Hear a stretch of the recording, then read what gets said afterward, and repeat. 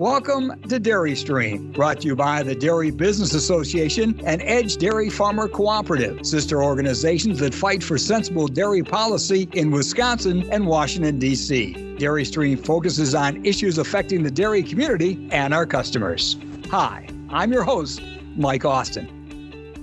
Well, welcome once again to Dairy Stream. Today we're covering cover crops, certainly something that's become very dominant in agriculture over the last 5 to 10 years. Before, it was a term that was rarely used in our agricultural conversations, but now is becoming more commonplace. And we're going to try to explain why and talk a little bit about the basics of cover crops and also overcoming some challenges for those of you that might want to get involved in cover crops. And our guests today include Jim Iserman. He is the Illinois and Wisconsin Field Manager for Soil Health Partnership. And also with us is Ken Rosenau. He is a partner with other family members in Cedar Home Farms and also has been very active in a variety of watershed groups, which includes the Oconomowoc River Watershed Protection Program, Farmers for Lake County, the Dodge County Health Soils Healthy Waters, and the Waukesha County's Farmers for Clean Water. And I want to commend both of you for your efforts and your time today in passing along the message about cover crops. And let's start with you, Jim. Can you tell us a little bit about your role in supporting farmers with their cover crop efforts?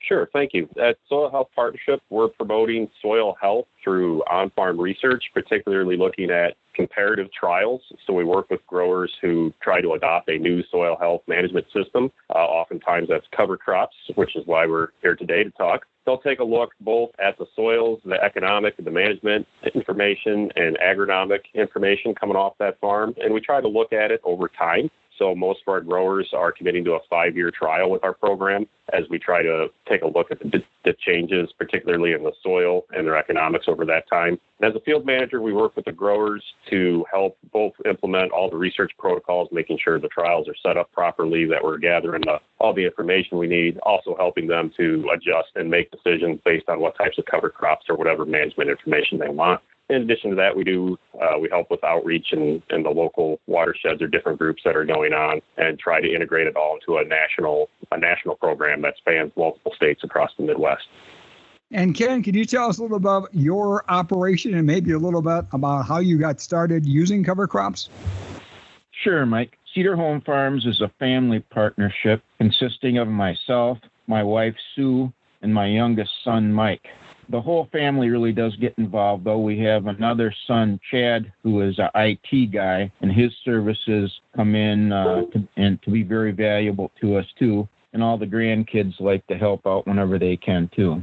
The farm is a little over 1,000 acres altogether, with generally about a little over 900 crop acres each year. We grow corn, soybeans, wheat, and hay, basically. I think I've been involved in cover crops now probably for 6 or 7 years. Started out with some cover crops after a wheat crop one year, and now have been getting a little more involved with it every year since then.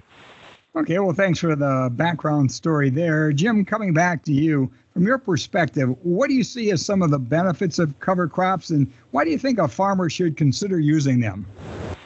Well, there's all kinds of benefits to cover crops, and we find the more that we use them, the more they can fit into different niches and give us benefits that we weren't necessarily expecting before.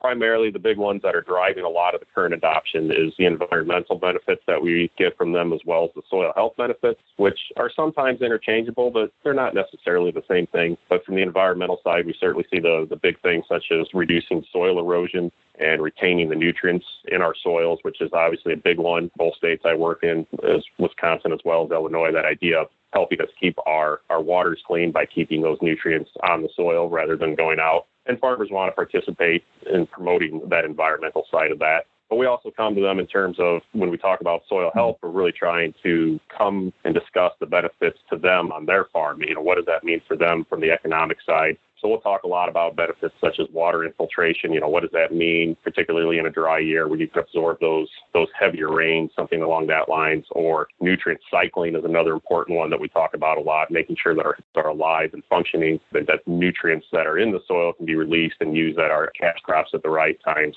So those are just some of the benefits. Other farmers go on to find benefits with livestock, for example, if they can integrate these cover crops into producing a forage.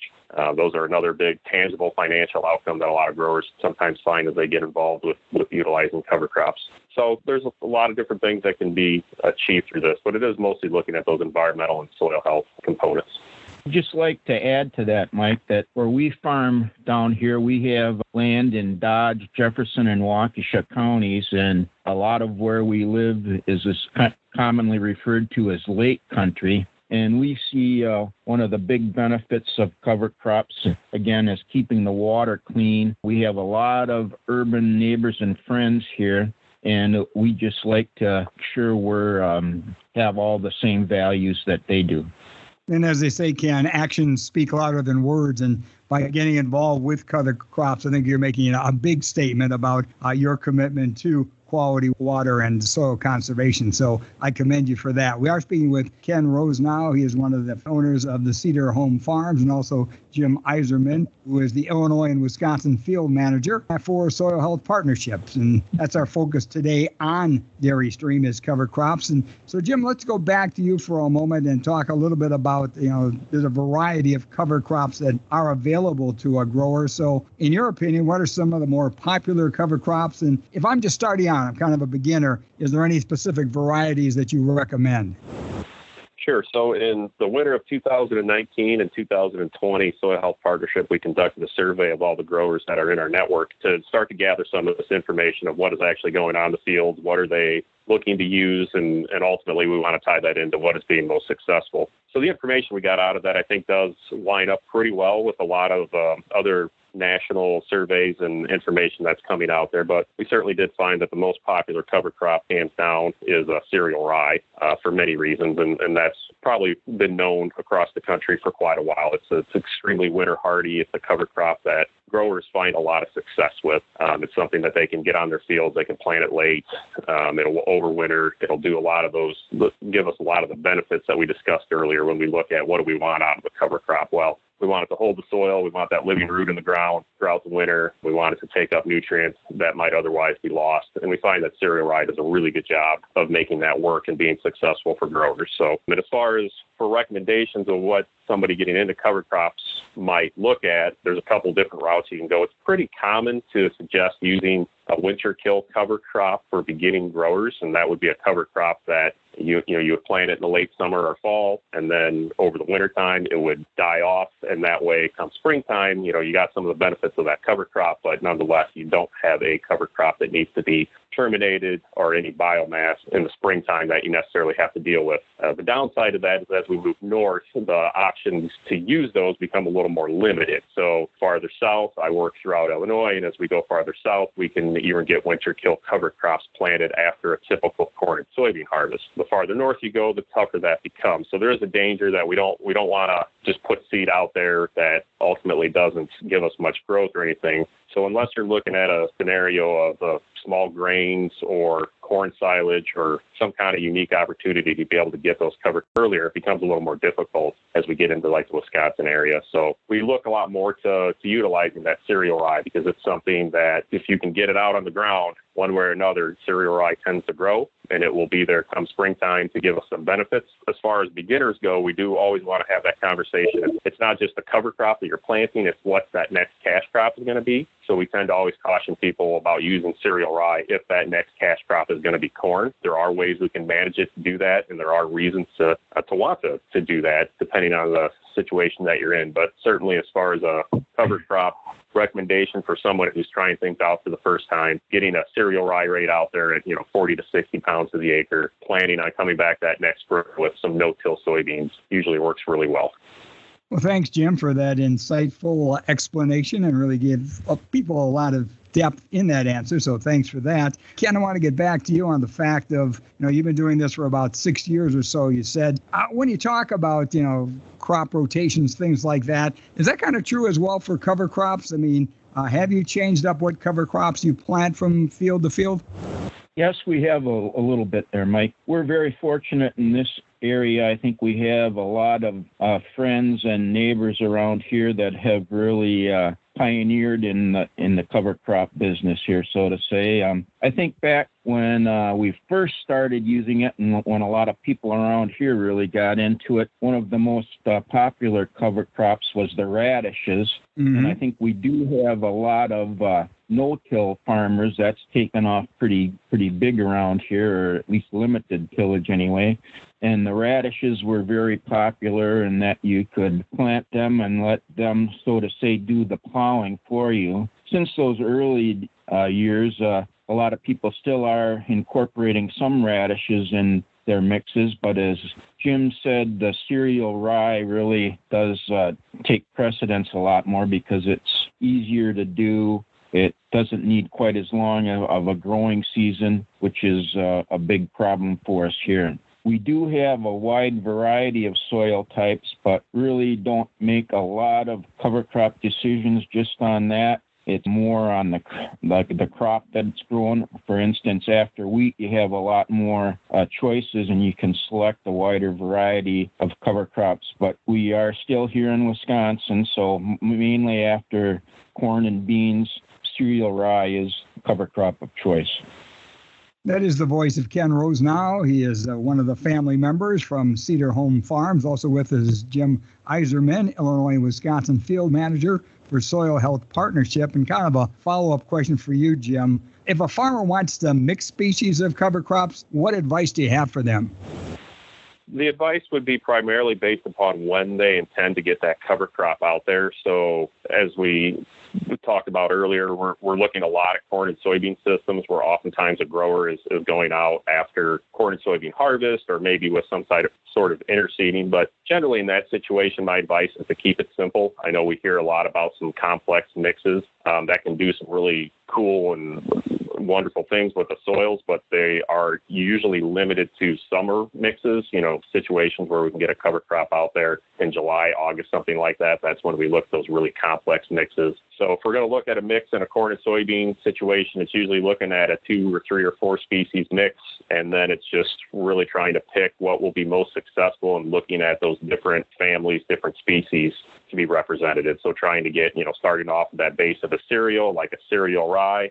We could also look at things like wheat or barley to be involved there, and then adding a brassica is usually really successful. As we go farther north, we can use things such as rapeseed, and also using things like the tillage radish that Ken was mentioning earlier. And, if possible, getting some legumes involved is great. Love to see that when we can make that work, but we do oftentimes struggle with overwintering of a legume as we get farther north. So it's just keeping in mind what your goal is, what the situation you're working into, what that seeding date is going to be, and especially starting off, just keep it simple. Try to find those species that will be most successful. Covering some of the basics when it comes to cover crops. A couple of quality guests today with us on our Dairy Stream podcast. Going to take a break in just a couple of moments, but still have a few questions for you. And Ken, want to talk about, just from your experience, what do you see as the best way to plant the cover crop? We've really had the best luck using a traditional no-till drill, really. We've gotten the best stands from that, so I guess if you have the time that you can do that, that really works the best. But we've also had some fairly good success seeding with a helicopter and also just kind of broadcasting on top with pretty much a fertilizer-type spreader. Interesting. I'm glad you've had such good success. Jim, before we take our break, just want to talk a little bit about the economics. Obviously, our listeners know there's a cost with cover crops. I don't know, can you give us kind of a ballpark figure? Do you know the average cost of cover crops per acre? Sure. So that can vary widely depending on what type of cover crop you're applying and getting back to some of the different circumstances you may be in. But we did include that as part of our survey last year for our SHP growers. And we saw that across our network, growers were spending about $15 per acre for the actual cover crop seed. And then the application costs were running about $12 an acre. That could vary a lot. I mean, Ken just mentioned some very different ways to apply a cover crop, and those will have a lot of implications as far as the cost of applying them. So it can be very different depending on circumstances. And then also the number of species. We talked a little bit about blending species. We do see it tends to be a little bit cheaper when a grower is looking at just a single species. We saw rates as low as $14 an acre for an average on putting out a single species. And as we started to apply more complex mixes, the cost went up, and we got closer. If a grower was putting out a 3-way mix or higher, they might be in about $22. They might be in those lower 20s for cost. But they're also in situations where they knew that cover crop was going to express itself. They were usually being able to seed earlier, maybe using some of the summer annual mixes, so they were willing to put a little more money into it. Well, thanks for the dollars and cents of making sense of using cover crops. And we basically been talking about cover crop basics. But after we take this break, we are going to talk about overcoming some challenges as we continue to have our conversation here on Dairy Stream. And we'll be right back with our Dairy Stream podcast after we hear from our sponsor. The Nature Conservancy is a global conservation organization dedicated to conserving the lands and waters on which all life depends. Guided by science, we create innovative, on-the-ground solutions to our world's toughest challenges so that nature and people can thrive together. In Wisconsin, we help farmers improve soil health and protect clean water while sustaining profitability. We also collaborate with communities, governments, businesses, and other nonprofits to protect Wisconsin's most outstanding natural areas, address climate changes and its impacts, and help make cities more sustainable. To learn more, visit nature.org/Wisconsin. Welcome back to Dairy Stream. It's brought to you by the Dairy Business Association and Edge Dairy Farmer Cooperative. I'm your host, Mike Austin, and today we are covering cover crops. Our guests are Jim Iserman, the Illinois and Wisconsin Field Manager for Soil Health Partnership, and also is Ken Rosenau with us. He's one of the family partners of Cedar Home Farms and also very active in conservation groups. We thank them both for their insights. Before the break, we talked about some of the basics of cover crops. Now I want to talk about overcoming some challenges because there have been producers that have had some mistakes or hurdles to overcome. And we're going to start with you, Ken, since you've been doing this now for over 6 years. What was a mistake or a lesson you've learned from planting cover crops? Well, I think the biggest thing I've learned through the years so far is that you can expect things to go as you always planned. In other words, you have to learn to be very flexible. Every year, things change. The weather, of course, is always challenging. For instance, this year, we've already planted some cereal rye with a helicopter. I mean, we do have the beans off now, but there really isn't too much coming, and I think that really has a lot to do with the dryness we had throughout the end of August and into September there. So we're always fighting these things. Another thing, the prices are always changing and the supplies are different. For instance, last year, when there was a lot of prevent plant acres, that really stressed the availability of some cover crop seeds and made them much more expensive too. Yeah, and Jim, can you expand on that from your perspective? What are some of the bigger mistakes you see farmers doing when it comes to cover crops? Well, I'd like hopefully that they're all going to look back and view it all as learning experiences. Obviously, there are plenty of mistakes, but there's some of those things that sometimes we just always have to do them. But before we learn the right way to do it moving forward, and one of those is probably seeding a cover crop species at the wrong time, generally too late in the year. So we hear a lot of, benefits of a certain type of cover crop like radishes or annual ryegrass or something like that. And we'll maybe push the envelope on how late we can seed those species. And, that's okay because some years it does work. We're dealing with Mother Nature. As Ken kind of said, it always throw us something a little bit different every year. So some years you may be able to seed them at a certain date and get by with it. But then the next year, you seed it and think you're going to see the same results. And yet, we get a colder winter, an early frost, and it really negatively affects the establishment and the overwintering. So it's okay if you're approaching that with that idea and recognizing that maybe you're in the risk zone of getting something out there, whether it's going to overwinter, but not to look back at that and be too upset if it doesn't work out. So always kind of try to learn as much as you can about the right seeding dates for the different species. Then the other big one that we see some farmers struggle with sometimes is, we talk about cereal rye. I've already mentioned it as one of the best cover crops out there, but coming back to that idea that if your intention is to plant corn into that rye the next year, you really do need to understand particularly the nitrogen management implications of that and making sure that you're set up to deal with that successfully, because that can be one that can come back to cause some issues for growers over the years and give them a bad taste about cover crops, when we just need to make sure that we're understanding the system that we have going on there, particularly as it relates to nitrogen. I think one of the things we found is, being that we are pretty small family farm here, that one thing that really limits us is our labor force. So it does pay to plan ahead, because as the fall progresses and you're already busy harvesting and trying to get those things done, you have always a very narrow window of opportunity for these cover crops. So it's good to plan ahead to make sure that you're going to have time to get it all done. And that's a good point, Ken. So as long as you're on the line with me, because everybody knows about the unpredictability of weather patterns, which really can make it a challenge to get that cover crop planted on time. And as you said, with limited resources, what kind of options or advice do you have for farmers that might be faced with getting their cover crops in on time? Well, you have to be flexible and consider all the options that you do have. For instance, last year we were trying to get some cover crops seeded in corn, and we were going to apply it with our side dress nitrogen application. Well, first we were going to do it ourselves with a fertilizer spreader, and by gosh, all of a sudden that corn was too big that we couldn't get over it. So then we had to hire the co-op with one of their high boy spreaders to actually get in there and do it. So you have to consider all your options and just kind of roll with the punches.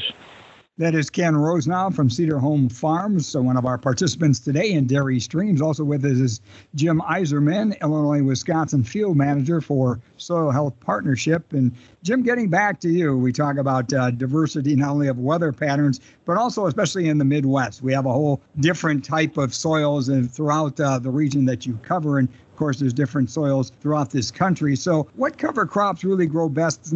Maybe tell us a couple of examples. We're in red clay soil or sandy soils or even wet soils.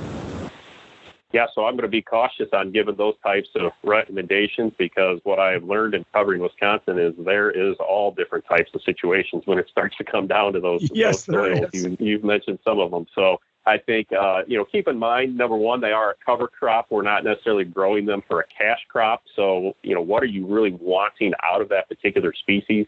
So it may be something that it shouldn't be growing on a heavy clay soil if you were growing it for seed or something like that, but it may still give you the benefits that you're looking for. So I would say finding a good resource that will give you, real in-depth particulars. And I would highlight the Midwest Cover Crop Council has a very good website with some different links involved there that will get you into some good information if you really want to get down to whether or not this will grow on that type of soil type. But I will give that highlight of always thinking through what's going to come up that next spring. You highlighted those heavy clay soils, and always keep that in mind. Come springtime, is that soil going to be wet? Is that going to be a big concern for you in order to get your cash crop in? And make sure that you're picking a cover crop or even the seeding method or termination methods that are really going to help you overcome those challenges, because that is another challenge that we see frequently.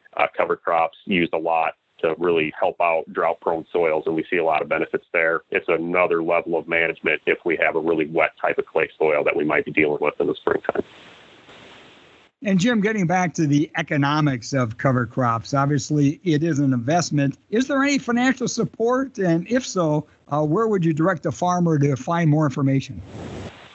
Sure. So I'm going to make a couple quick comments, and then I think Ken might have some good insight on this too, because he's more on the ground level dealing with the watersheds and the local conservation efforts, because they are a big source of funding. There's so many smaller scale opportunities to get funding depending on where you're at, that always reach out to those local county governments and conservation organizations to find out what kind of options you have. But at the broader level, looking at the NRCS, I farm myself and I'm involved in a number of their programs, and they come with certain requirements and everything, but especially if you're starting off in cover crops, they can offer some real support in helping you get started.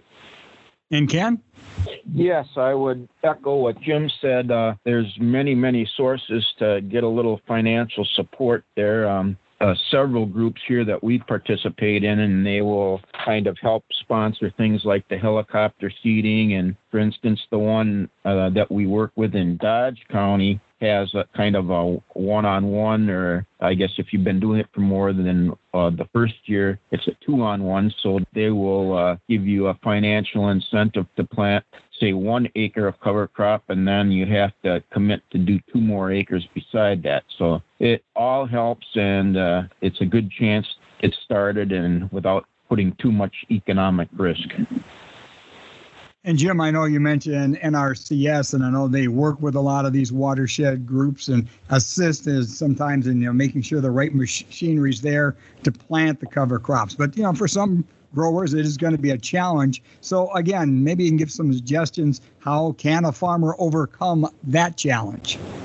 Well, I think we've had some more great highlights on that from Ken, just listening to, I've been starting to write down, I think he's mentioned 4 or 5 different ways of applying a cover crop. Mm-hmm. And, he's a relatively small farm and yet has been able to find those different ways of getting that. So I think we talk a lot about the ideal way to apply a cover crop. So we may talk about drilling, for example, getting out there, getting that good seed to soil contact and a good stand going. But, make it work. You can make it work with the equipment that you have. He also mentioned, broadcasting on top of the ground. A lot of growers, just in the interest of time, are looking to do some sort of broadcast application, either with their fertilizer and then maybe doing some light incorporation. There's all kinds of different ways of getting these cover crops established. Whatever way you can come up with to get that seed out on the ground, the right period of time, doing something to get some seed to soil contact would be a huge benefit. But we want to see, the acres grow. And while there is a lot of equipment to do that, I've seen, in Wisconsin, the interseeders. Ken talked a little bit about doing that early season interseeding. Mm-hmm. Seen a number of those different implements out there that are available through some conservation districts and different programs. So that's another way of doing it. But if that doesn't work, he mentioned just broadcasting it, right? So there's the ideal, and then there's, that other way that they're going to get the job done. So don't get too hung up on the machinery. Kind of look at what you have or what might be available locally from a neighbor. Get started, get something done is extremely important, and then you can develop what you really want down the line in terms of machinery in order to do it. And Ken, you want to add anything to that, since I know at times you've had to improvise as well? Right. Well, as I said, we have improvised on all different ways of doing it, but I will say in the new group that we're forming right now in Waukesha County, one of the things we are looking into using some of the funds that we have for is to possibly buy or get a machine built that will be able to plant cover crops between the corn rows. In other words, have like some skip row spacing in it, and then being able to get that machine shared by a number of farmers in the county just to try that out. So we're trying to add that to our arsenal of equipment. Well, I want to thank you both. You've gone well beyond just the basic education on cover crops and given us some very practical and good insights. And I think highlighting not only the environmental value, but also the economic and also some of the options and opportunities available yet to be seen that you're now implementing when it comes to cover crops and the positive results we're seeing in soil and water quality in both states we're talking about, that being Illinois and Wisconsin. It certainly can work in areas beyond that. Our time goes too quickly. We've been talking with Jim Iserman, Illinois-Wisconsin Field Manager for Soil Health Partnerships, and Ken Rosenau from Cedar Home Farms. And we have been covering cover crops. Our dairy stream today has been brought to you by the Dairy Business Association and Edge Dairy Farmer Cooperative. And as we wrap things up, gentlemen, I want to thank you for your insights and your time. But just in closing, I'll start with you, Ken. What advice do you have for a farmer that's thinking about, okay, I'm going to try cover crops? Well, I'd start out to say just look for the many resources that are available to you. And as we've mentioned before, there are resources for monetary contributions to help you get started and many resources that you can learn a lot and gain knowledge from to start. I'd also say you can start small at first, experiment a little bit. I think one of the easier places to start is if you grow wheat after a wheat crop. And of course, all our dairy friends, if they grow corn for silage, that's a great place to start with cover crops too. Good insights indeed. And your final comments, Jim? Yeah, I would definitely agree with what Ken said there, especially on getting it placed in terms of the wheat and the corn silage. And I will just reinforce the idea of, start small, but get started. Don't think that you have to have a plan for every acre that you farm for a cover crop to get going. Just get out there, learn a lot about how it's going to work in your system, and however you think you're going to use cover crops now, it's going to be different 5 years from now. Once you get involved and start using it and see how it fits in your system, you'll come up with your own way of making it work. Well, gentlemen, thank you both for not only educating us, but motivating us. And hopefully producers will follow up on this conversation, learn more, and implement some of the practices and procedures we did share today. Again, we do want to thank our guests, Jim Iserman, Illinois and Wisconsin Field Manager, Soil Health Partnership, and Ken Rosenau, Cedar Home Farms. I wish him and his family continued success in the future. We thank you for listening to this edition of Dairy Stream. I, in particular, want to thank our hardworking and gifted producer, Joanna Guza, for making everybody sound so good. And we hope that after hearing this conversation, cover crops will sound even better to you. I'm Mike Austin, and that's Dairy Stream. The Dairy Business Association and Edge Dairy Farmer Cooperative would like to thank you for listening to Dairy Stream. If you enjoyed listening to our podcast, please subscribe and rate Dairy Stream. We value your feedback. And if there's something you'd like to hear, just email us, podcast@dairyforward.com.